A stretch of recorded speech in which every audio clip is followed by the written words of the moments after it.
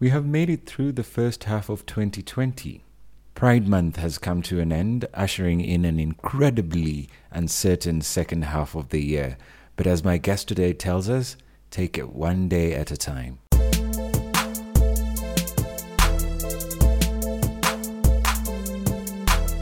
You are listening to Padded Cell Podcast, a conversation around mental health.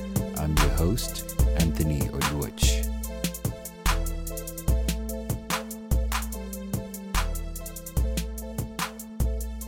Hello and welcome to another episode of Padded Cell.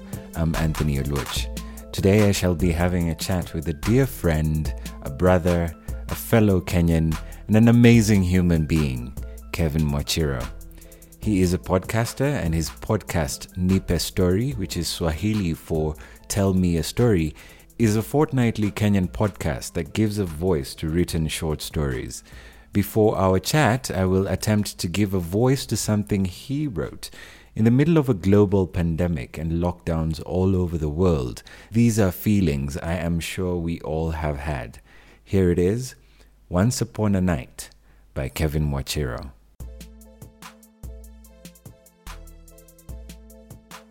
I missed the night. I long for its nocturnal freedom, the cover of the twinkle and sparkle of the stellar blanket. Before you think that I can read constellation, let me just tell you, I've only just learned to pick out satellite and occasionally spot a shooting star, if it's lucky. I miss the freedom of the night, the liberty to roam and rave under the moon's gaze. I long for the time when I could toast away the day and roast a friend. Sundowners seemed eternal, the guilt of drinking on a school night now a memory. Does the night miss me?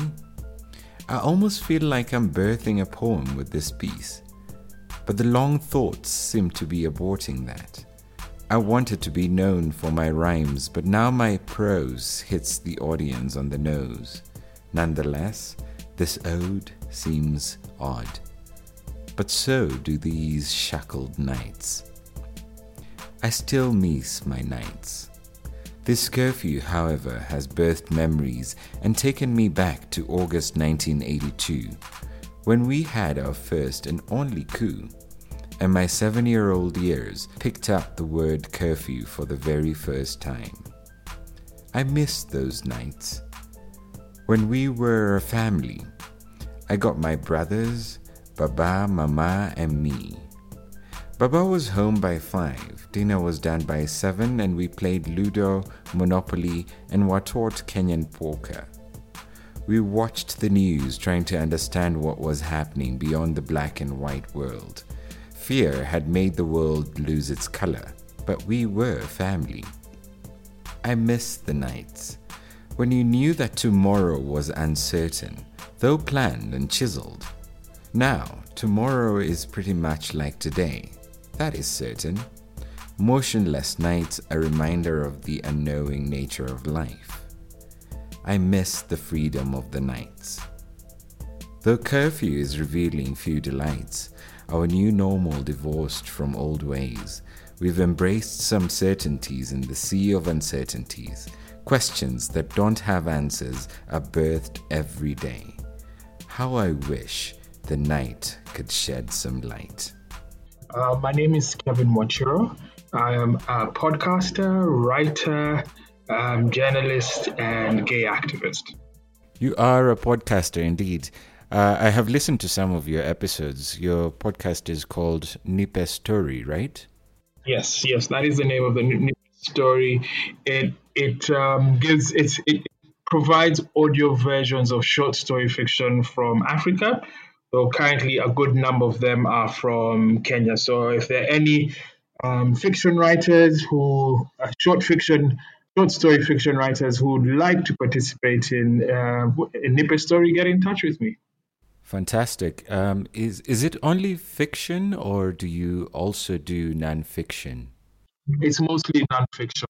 Occasionally, I would touch on nonfiction. There are a few nonfiction episodes in there that would touch on like a couple of tributes. There's a tribute to Binyavanga Wainaina and Ken Walibora, two Kenyan literary giants.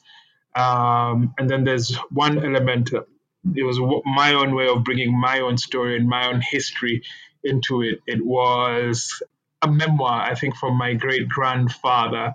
It's called Freedom of Slaves. So those are the nonfiction pieces, but by and large, everything else is short story fiction. Brilliant. And you have written a book as well on activism in Kenya, right? Yes, edited an anthology, a collection of stories from queer individuals. It's called Invisible Stories from Kenya's Queer Community. That was published in 2014. And then have edited another book that had, this was more, it was mostly like a bit of an academic paper called Boldly Queer. I was a team of editors on that. I've written here and there and got my first short story published in Nairobi Noir, which is a fictional collection that came out early this year. Great, great. I just wanted to talk about the book, The Invisibles. This is a collection of queer stories in Kenya. What was the process that you took in collecting these stories back in 2013, was it? No, the process for Invisible started in, I would say, late 2011, 2012. That's most of the bulk of the work in 2012. Submitted the first draft in 2013, and it was interesting. It was interesting for me collecting those stories because I was keen on making sure that they weren't Nairobi stories alone, just to dispel the myth that homosexuality or being queer was an urban thing.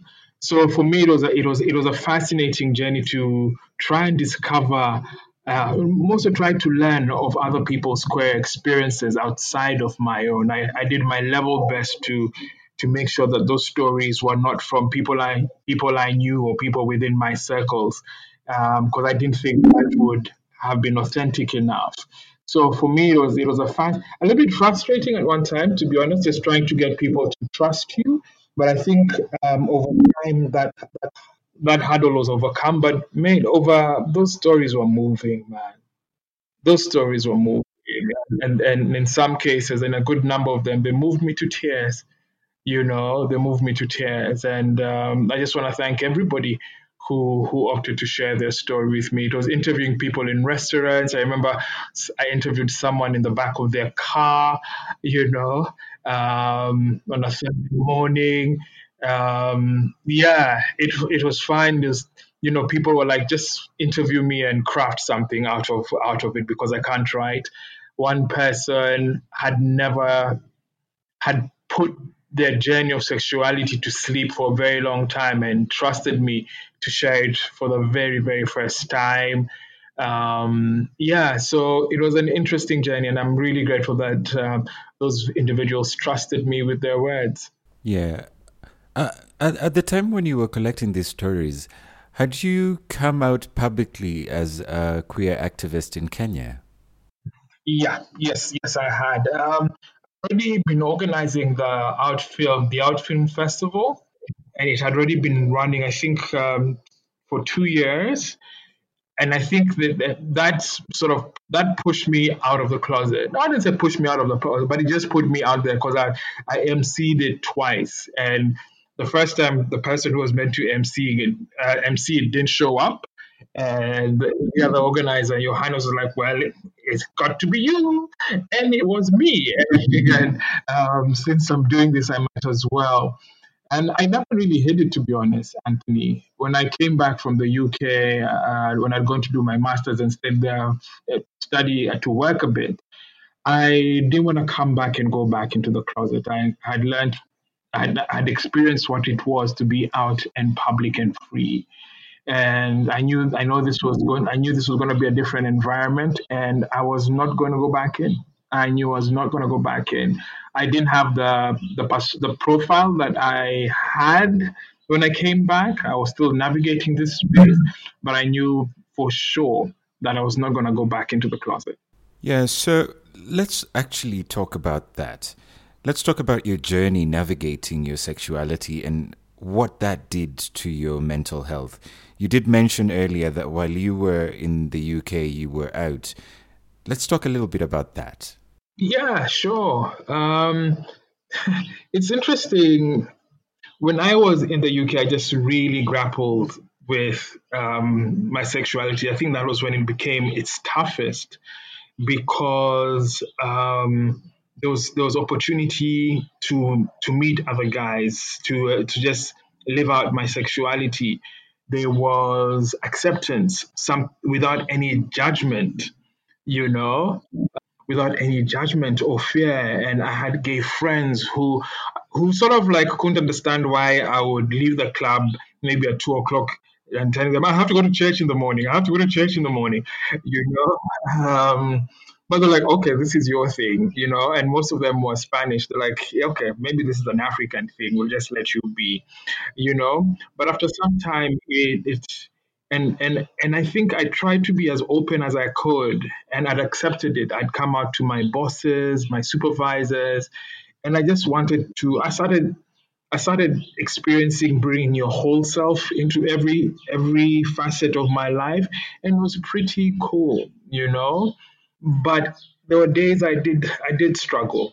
I really did. I remember I was in a small town in the south of England called Bournemouth, and I remember sitting by the beach at night and crying and praying that this thing should be taken away. It's just too hard. It was just becoming too hard. I spoke to my supervisor, who was my friend at work, and he suggested seeing. He helped me get a therapist. No, it was another lady I was seeing, like an accountability person from the church I used to attend, and she suggested I see a therapist in the city of Southampton, which wasn't too far from me. So I would go there once a week, leave the house really early, and catch a train and two buses. It used to take me at least 2 hours of a commute to for an hour session, and I didn't mind that. And I remember walking. Her name was Rose. The first time I walked into Rose's counseling room, and I remember telling her, fix me, because I am sick and tired of this. I'm sick and tired of the double life. I'm sick and tired of of of of this conflict." And that was it. Fix me. And then I remember in her kind voice, she asked me, "What do you want?" I'm like, "I don't want this anymore." Later on, that's a space that I grew. It was a space that I got to learn what acceptance, unconditional acceptance is. Not just with Rose, but she introduced me to group therapy, but through the other members of the group, I got a lot of love. And for the first time, when you that expression when people say you choose your family, that was the first time I had experienced that feeling of choosing my family and being with people who accepted me for who I was without any judgment. Yeah, and that's usually a thing that most people don't really understand about sexuality. That most of us queer folk have gone through a period in our lives where we just wanted to be fixed. Because I don't think anyone really wants to live in a world that discriminates against you, that forces you to live a double life. No, no, no one wants that, which is, and I really like the people who challenge individuals who said, "Do you think we would have willingly chosen to be discriminated, to be kicked out, to be disowned, to be beaten?" No one goes out and chooses that willingly, you know yeah, it's just, I think, how society has formed sexuality. Yeah, well, and I had a I spent I think during my early adulthood years, I was involved with the church, both the Anglican and a charismatic church in Nairobi, charismatic church in Nairobi. And in that environment, maybe it was a theology then, everyone is broken and everyone needs to be fixed. So you take on that cross that even you are broken and want to be fixed. I'm not saying everyone is perfect, but in this case, as I've grown, I've learned that we're all broken, but we're all on a journey. We're all on a journey, and be you. Fix yourself, love yourself. For me, those are things that I didn't get to hear when I was grappling with my sexuality. If we could just go back to your journey, it was in the UK that you had your group therapy. How did that play out when you came back to Kenya? It was interesting when I came back to Kenya. I knew one, I was not going to go back into the closet. And I remember one of my uncles was a counselor. He's passed on, Uncle Mike. And I think when you've come back from abroad, there's lunch, all the relatives come and welcome you back, and all that. And Uncle Mike was there, and I remember reaching out to him and telling him, "I need to see you. I really need to see you." And he had a practice out in Bulbul, which is on the way to Ngong, a suburb of Nairobi. And I remember going all the way to see him there. And I was scared, but I knew I needed to do it. He was the first person I was coming out to since I just got into grips with myself. And I remember going there and telling him that I am queer, and he was very understanding. And I told him I can't have you as my therapist. I don't want you as my therapist. One, you are family, you're too close to home, and you're white. I wanted a black Kenyan therapist. I remember being so specific. I want a black Kenyan male therapist. And I was specific because I figured it was my way of preparing myself for any rejection. I'm like, if this guy rejects me, that's fine. I'll know what rejection looks like as I navigate this space. But you see, the folly of youth. But the first therapist that he introduced me to was a very kind person, and he was out at USIU on the other side of town, and I used to go there once a week.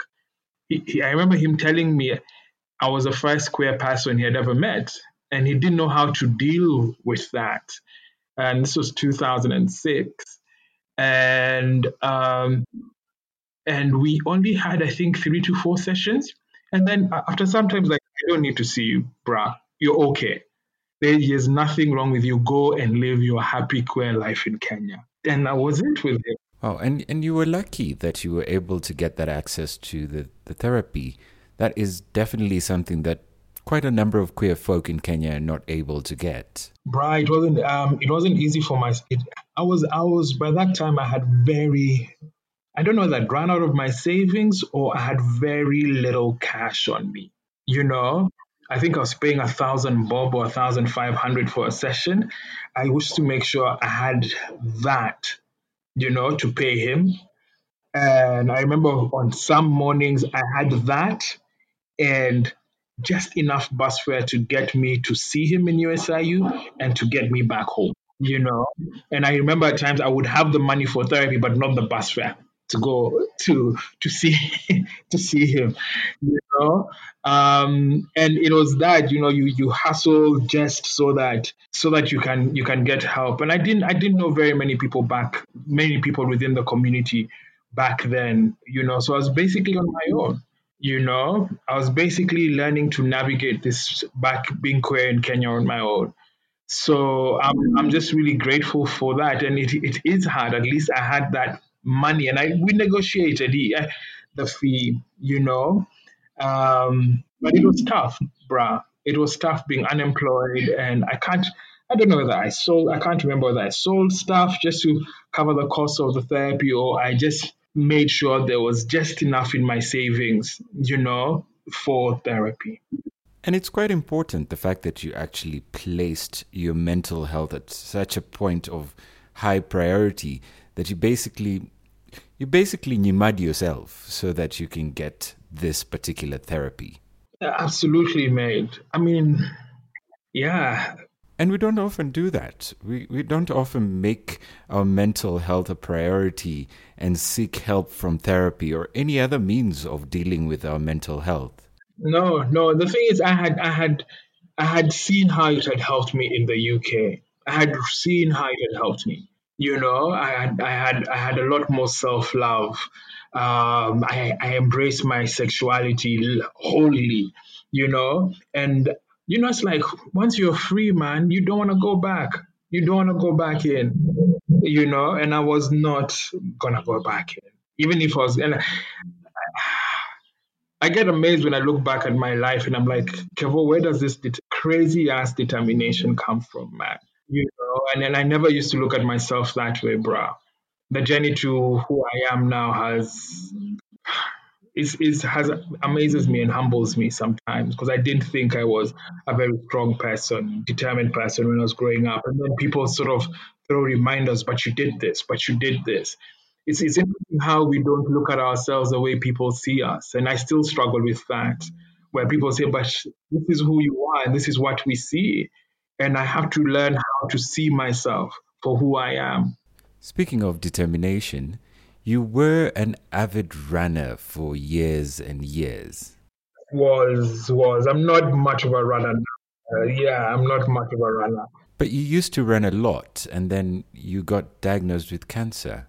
Yeah, and I think for anyone who runs out there, it pushes you to limits that you never had imagined. I don't just say for me it was running. For some people it's sport.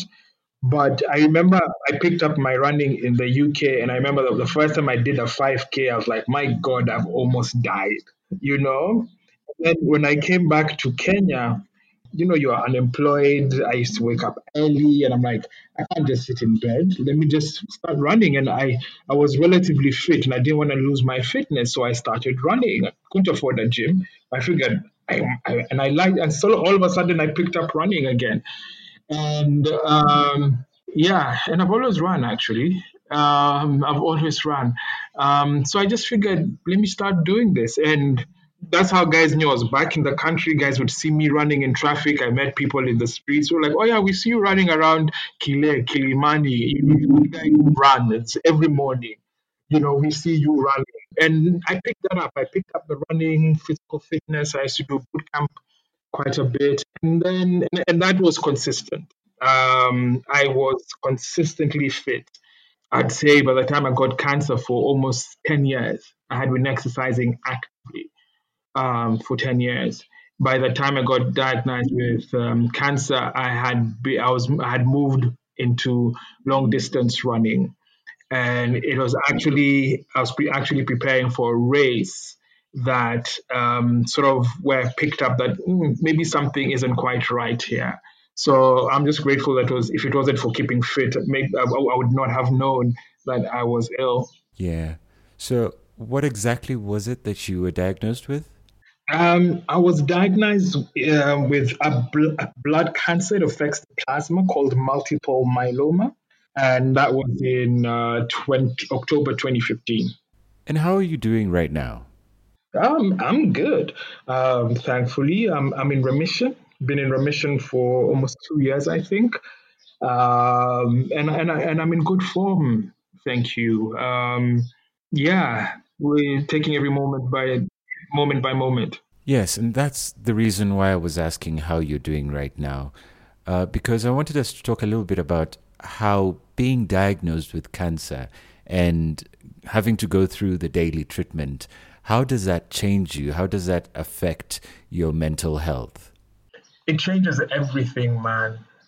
I remember when I was at the Aga Khan hospital when the doctor broke it down to me. I don't know why. It was just so bizarre. I always thought, in life I'd either get either as a gay man, maybe get HIV/AIDS or cancer. It was one of the bizarrely, it was cancer. And so that to some extent it wasn't much of a shock. I'm like, okay. It's like when you're flying and they're giving you options, tea or coffee. I'm like, okay, coffee. So that at the back of I didn't tell very many people that, but it was that. But sitting in hospital where it was broken down, I was like, okay, this is it. And by then, we had just lost my favorite aunt. She had died of breast cancer, and I think she had been buried like 2 weeks before. And I remember telling myself, this is not going to be almost like a tribute to her. Like I am not going to go down. I'm not going to go down like this. I almost in my mind I was telling like this is not going to be my story. The relatives are not going to come to my death and say, "Oh, Kevo died of cancer." I'm like, no, that I remember being fervent about it, telling myself that is not going to be my story. I refused that. It was tough, mate. It was tough. I think I had to get over that, and I didn't think, and I don't know. I had so much faith in science. I'm like, people get cured of cancer. The thing that I learned and I didn't quite understand when I got diagnosed was when people say this is a mental thing, the battle is in the mind. I'm like, what the hell are you people talking about? This is just dawa tablets. You know, I didn't know what that meant, bruh. Really didn't. That was a huge learning curve. I went through a huge learning curve with that. And is it? Oh, bruh, yes. Yes, yes, yes. It is. You have to have a strong mind. I was telling someone the other day, and I'm grateful. Imagine, I mean, people. Sometimes I say people are scared more of the side effects than the cancer itself. Because we don't know what those side effects are. But imagine that if your side effect was, fortunately, I didn't experience nausea as much. But imagine going through nausea for 6 months. 6 months you know that is and waking up every day saying feel this. That's where you have to fight it. You could be in good form, but it's the small things that itch at you, that pick at you, pole, slowly, slowly. The thing I remember that I battled with was itching. It was crazy as I tell people it felt like someone was sprinkling iron shavings on my skin. And I didn't go through that I think maybe for a week or two on and off, but it was maddening. And that's when you realize I have to. That's when you have to talk to yourself in your head and saying, I have to overcome this. I have to fight it, bruh. I'll be busy moving around on my bed, squirming and screaming just to get to that age, man. So imagine just going through that almost every day, or if you're vomiting, where you can't keep your foot down rather. That is the battle, man. When people say that is the battle, it is the small things that you have to deal with the cancer. It is pain, going through that every single day and coming out on the other side and believing that you will come out on the other side. It was that, if it was fatigue, it was dealing with fatigue, so that is the battle, man. That is the battle, you know. And you made it. And that's the reason why people say to you, hey, Kevo, you are an inspiration to many. We are looking up to you. I struggle with that, mate. I'm human, man. I'm a guy who survived disease. And if people see me that way, thank you very much. But I am still human. I weep, I hurt, and it is scary for me, it's scary when people put you on a pedestal because as human beings, we fall and they refuse to see the flawedness, the humanness. So thank you so much. But I'm still your friend. I'm still your boy. I'm still Kevo. I'm still Kev, guy who fights cancer, who fights to get by every day, who hopes for a cure for cancer, you know. But I'm still, I'm still work in progress. I still think about this disease every single day, So thank you, but I am human. I am human, and maybe that's a way of keeping me in check. That it doesn't get to my head because cancer just humbles you so fucking much. It really does. And just to wind up, do you have any words of advice to queer folk out there, to people who are going through cancer? Do you have any words of advice to them? Moment by moment, man. Take it moment by moment. Live for the now. Live fully for the now. I don't even like the expression life is short, because we don't know. Everyone's got their date. So I don't believe life is short. We have this life. A friend of mine who also has battled with cancer recently, and when he went through a slump, and he says, I still have too much life to live for this thing to take me out. And I thought that was powerful. And I needed to hear that at that point in time. You still have too much life. And be it whether it's cancer, HIV, AIDS, which affects our people more so, or any chronic condition, you still have so much life to live. And you have this life. Be wise how you live it. Be true to how you live it and live it. Live for the moment, live for the here and now, live for the present. Yeah, the only thing we know is now.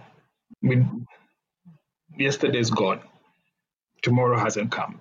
So let's just live for the now. That's beautiful. Thank you so much, Kev, for taking your time to speak to me on all these issues. And I'm sure I'll have you on again at some point. No, thank you, Anthony, for giving me the opportunity to be on Padded Cell, and for giving me the chance to share my story. Appreciate it. Appreciate what you're doing. I appreciate the work you're doing. Thank you so much. Oh, I would also like to thank you for helping me with the Breaking the Silence series that I did recently on mental health for queer folk. It was a 7-day series that was so difficult to do, but you were always there. Thank you. No, it was a pleasure because I learned a lot from there as well. I learned a lot, and I'm always happy to welcome people into the world of podcasting. People think it's so easy, and people are like, where's the money? I like, the money doesn't come soon, doesn't come fast. But good work, man. It was an honor to be part of that, and thank you. Thank you so much, Kevin, for having a chat with me, and thank you for listening to our conversation. We must live for the here and now, especially in the condition the world is currently in. Now, I shall take the advice of many of my guests and take a break for the rest of the month. I will be back on the first week of August with a brand new episode, amazing guests, brand new website, and revamped energy to end the stigma around mental health. In the meantime, be kind to yourself and others.